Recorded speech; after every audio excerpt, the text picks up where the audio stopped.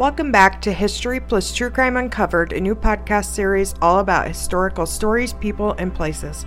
Disclaimer: some content in this episode may be sensitive to some listeners. Discretion is advised for those under the age of 13. Last week, I did an episode on Henry VIII and Anne Boleyn and their love affair, and I thought it only fair that if we're going to talk about Anne Boleyn, we should talk about her sister. Mary Boleyn has typically been just a footnote in history. She appears second to Anne Boleyn, who is the much more popular sister. But I think it is important because she did live. She lived a full life. She actually outlived her entire family and inherited the entire Boleyn inheritance. So I would think out of all the people in the Boleyn family, she made it.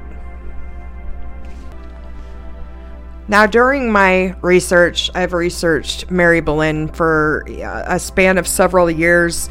If you don't know me personally,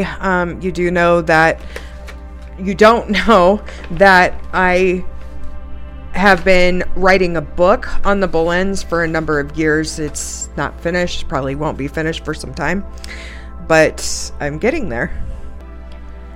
And in my research, one of my favorite books, and I think also one of the most concise books in regards to Mary Boleyn, is by Alison Weir. It's entitled Mary Boleyn, the Mistress of Kings.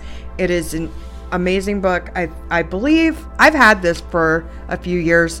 Got it, I think, right after it was released.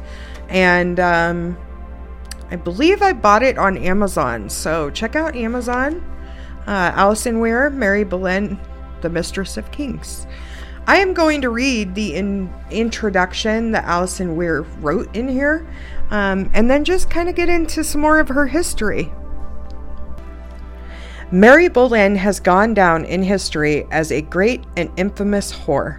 She was the mistress of two kings, Francois I of France and Henry VIII of England, and sister to Anne Boleyn, Henry VIII's second wife. She may secretly have borne Henry a child. It was because of his adultery with Mary that his marriage to Anne was declared invalid. It is not hard to see how this tangled web of covert relationships have given rise to rumors and myths that have been embroidered over the centuries, and particularly in recent years, so that the truth about Mary has become obscured. In all of my years of writing women's histories, I have never tackled a subject who has been so romanticized, mythologized, and misrepresented. It may seem strange in the pages that follow to see popular history books, some of them decades out of date, compared with serious academic studies, and yet the former are important because it is only through them that the mythology of Mary Boleyn has largely been created, nurtured, and reaffirmed, and it is helpful to see where and how misconceptions originated. So I'm not going to read the entire introduction. It's kind of long, but that's the gist of it. She does an excellent job of the history of Mary, the Boleyn family, Henry VIII's great matter, how she kind of served a background purpose in the story. She was not Henry VIII's mistress for very long. It is disputed that Henry Carey and her daughter could possibly have been Henry VIII's children. However, during the time period that those children were born, she was married to William Carey, her first husband. And so typically what happened in that case, and what happened in Mary Boleyn's case, is that the husband would then claim the children as his own, even if he did not father the children. So there would have been no way that Henry VIII would have claimed those children or legitimized them or attempted to legitimize them just because of the husband claiming paternity. So, I mean, those are some interesting facts with this.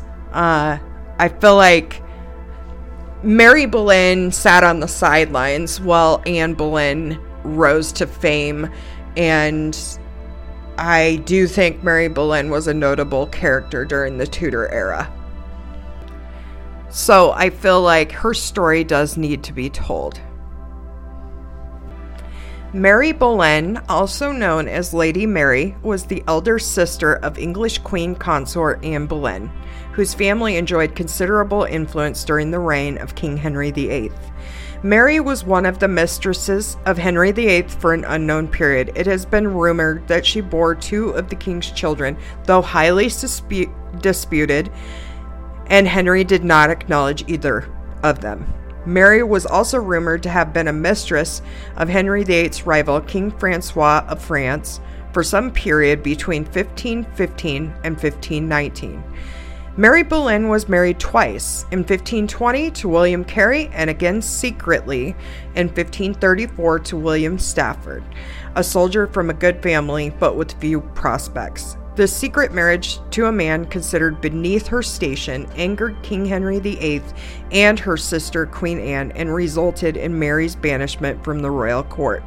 She died 7 years later, having spent the remainder of her life in obscurity.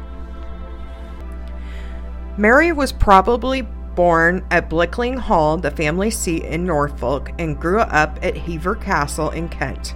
She was the daughter of a wealthy diplomat and courtier, Thomas Boleyn, later Earl of Wiltshire, by his marriage to Elizabeth Howard, the eldest daughter of Thomas Howard, then Earl of Surrey, and future second Duke of Norfolk, and his first wife, Elizabeth Tilney. Therefore, Mary was a niece of the future third Duke of Norfolk and a first cousin of both the poet and soldier Henry Howard, Earl of Surrey, and Henry VIII's future fifth wife, Catherine Howard, daughter of Lord Edmund Howard, Mary's uncle. There is no evidence as to Mary's exact date of birth, but it occurred sometime between 1499 and 1508. Most historians suggest she was the eldest of the 3 surviving Boleyn children. Evidence suggests that the Boleyn family treated Mary as the eldest child. In 1597, her grandson, Lord Hudson, claimed the earldom of Ormond on the grounds that he was the Boleyn's legitimate heir. Many ancient peerages can descend through female heirs without an immediate male heir. If Anne had been the elder sister, the better claim to the title would have belonged to her daughter, Queen Elizabeth I. However, it appears that Queen Elizabeth offered Mary's son Henry the earldom as he was dying, although he declined it. If Mary had been the eldest Boleyn sister, Henry would have had the better claim to the title regardless of a new grant from the Queen.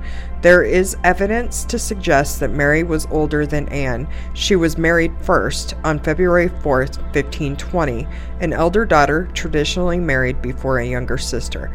Moreover, in 1532, when Anne was created Marquess of Pembroke, she was referred to as one of the daughters of Thomas Boleyn. Were she the eldest, that status probably would have been mentioned. Most historians now accept Mary as the eldest child, placing her birth sometime in 1499. I think it should be noted that during this time period in history, heirs male, so male children, their births were documented heavily, were recorded. Girls, female children, were typically not. Their birth dates, places, things like that were not recorded because, societal, it was not an accepted practice. They just didn't record it. They didn't see that it was as important as recording the births and places of male children because they were in fact the heirs of their family or royalty or whatever it was. During her early years, it was most likely that Mary was educated alongside her brother George and her sister Anne at Hever Castle. She was given the conventional education deemed essential for young ladies of her rank and status, which included the basic principles of arithmetic, grammar, history, reading, spelling, and writing.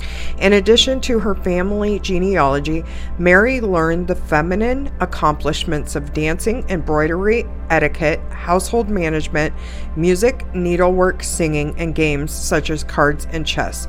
She was also taught archery, falconry, riding, and hunting. Mary remained in England for most of her childhood until she was sent abroad in 1514, around the age of 15, when her father secured her a place as a maid of honor to the king's sister, Princess Mary, who was going to Paris to marry King Louis of France. Mary was joined in Paris by her father, Sir Thomas, and her sister Anne, who had been studying in France for the previous year.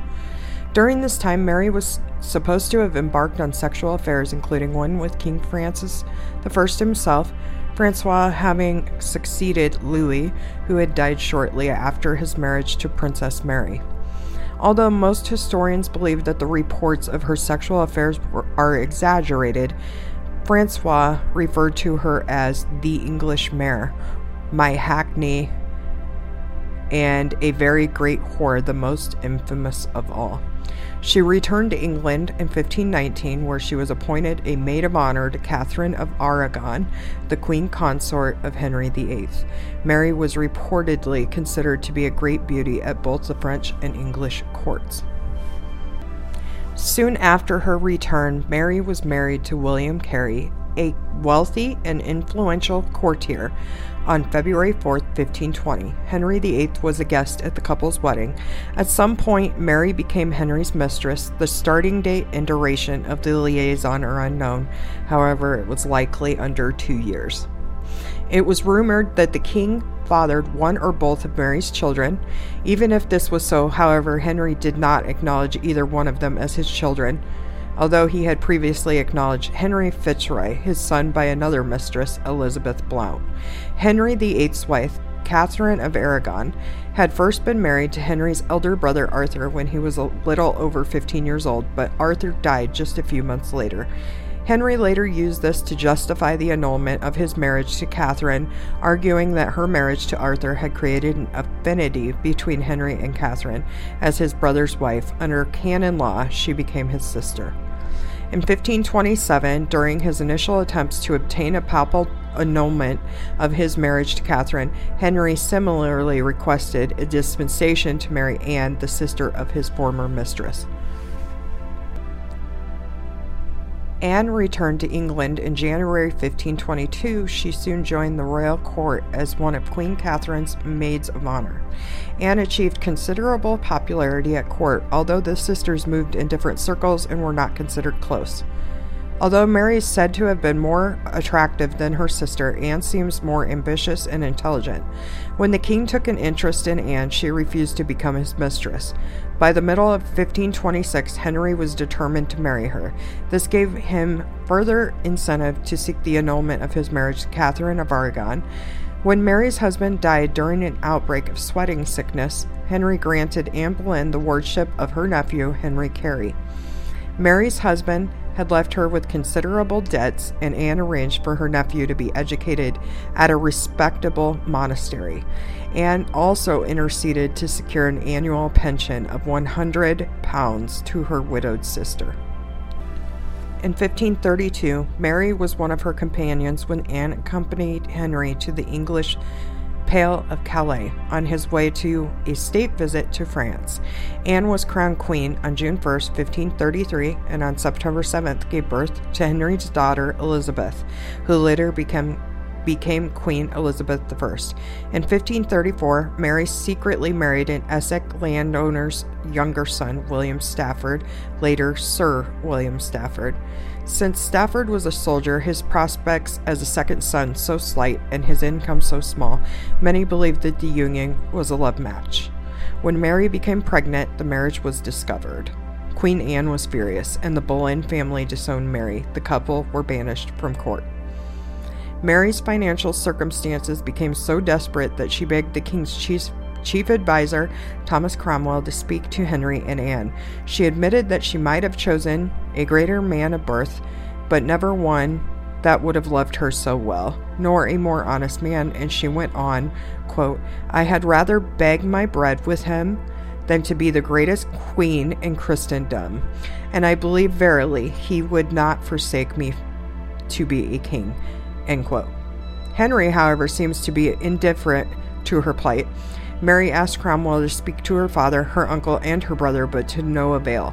Anne relented, sending Mary a magnificent gold cup and some money, but still refused to reinstate her position at court. This partial reconciliation was the closest the two sisters attained. It is not thought that they met after Mary's exile from the king's court. Mary's life between 1534 and her sister's execution on May 19, 1536 is difficult to trace. There is no record of her visiting her parents and no evidence of any correspondence with or visits to her sister Anne or her brother George when they were imprisoned in the Tower of London. And I know many people have seen the movie The Other Boleyn Girl or read the book for that movie, The Other Boleyn Girl, by Philippa Gregory, and it is based on fact, but there is also a lot of fiction in both the book and the movie. For example, it shows Mary going to the tower to visit her sister Anne before her execution and speaking with her, and that never happened. She never visited her sister in the tower. The sisters never saw each other again. So that's more for the drama value of a movie and a book. But yeah, that didn't happen. They didn't reconcile in that way. So I just wanted to kind of point that out. Like, there are historical accuracies and inaccuracies in both. Mary died of unknown causes on July 19th, 1543, in her early 40s. It is thought that she is buried at Hever Castle. The issue of Mary Boleyn is Catherine Carey, born in 1524. The exact month and day is not recorded. She was a maid of honor to both Anne of Cleves and Catherine Howard. She married a Puritan, Sir Francis Knowles, Knight of the Garter, by whom she had issue. She later became Chief Lady of the Bedchamber to her cousin, Queen Elizabeth I. One of her daughters, Lettice Knowles, became the second wife of Robert Dudley, 1st Earl of Leicester, the favorite of Elizabeth I. And then Henry Carey, 1st Baron Hunson, was born on March 4th, 1526. Again, male heir, so his full birth date was recorded. Queen Elizabeth I ennobled him shortly after her coronation and later made him the Knight of the Garter. When he was dying, Elizabeth offered Henry the Boleyn family title of Earl of Ormond, which he had long sought, but at that point declined. He was married to Anne Morgan, by whom he had issue. Mary's marriage to William Stafford may have resulted in the birth of 2 further children. We do know that Mary was pregnant in 1534 to 1535, and stated that Edward Stafford was born in 1535, and an Anne Stafford may have been born approximately around 1536, possibly named in honor of Mary's sister, Queen Anne Boleyn. This would also be the same year that the Queen was executed. And, you know, this is the story of Mary Boleyn. It's more of a concise story, but like I said, if you want to read more about her, I would suggest reading Alison Weir's book. And there are many other books about Mary Boleyn. There are still many, many things we do not know about her. I guess nobody thought to write her full story down, but, you know, with the limited information we have, and maybe in future years, we will find out more. You just never know. But that is the story of Mary Boleyn. Thanks for joining me.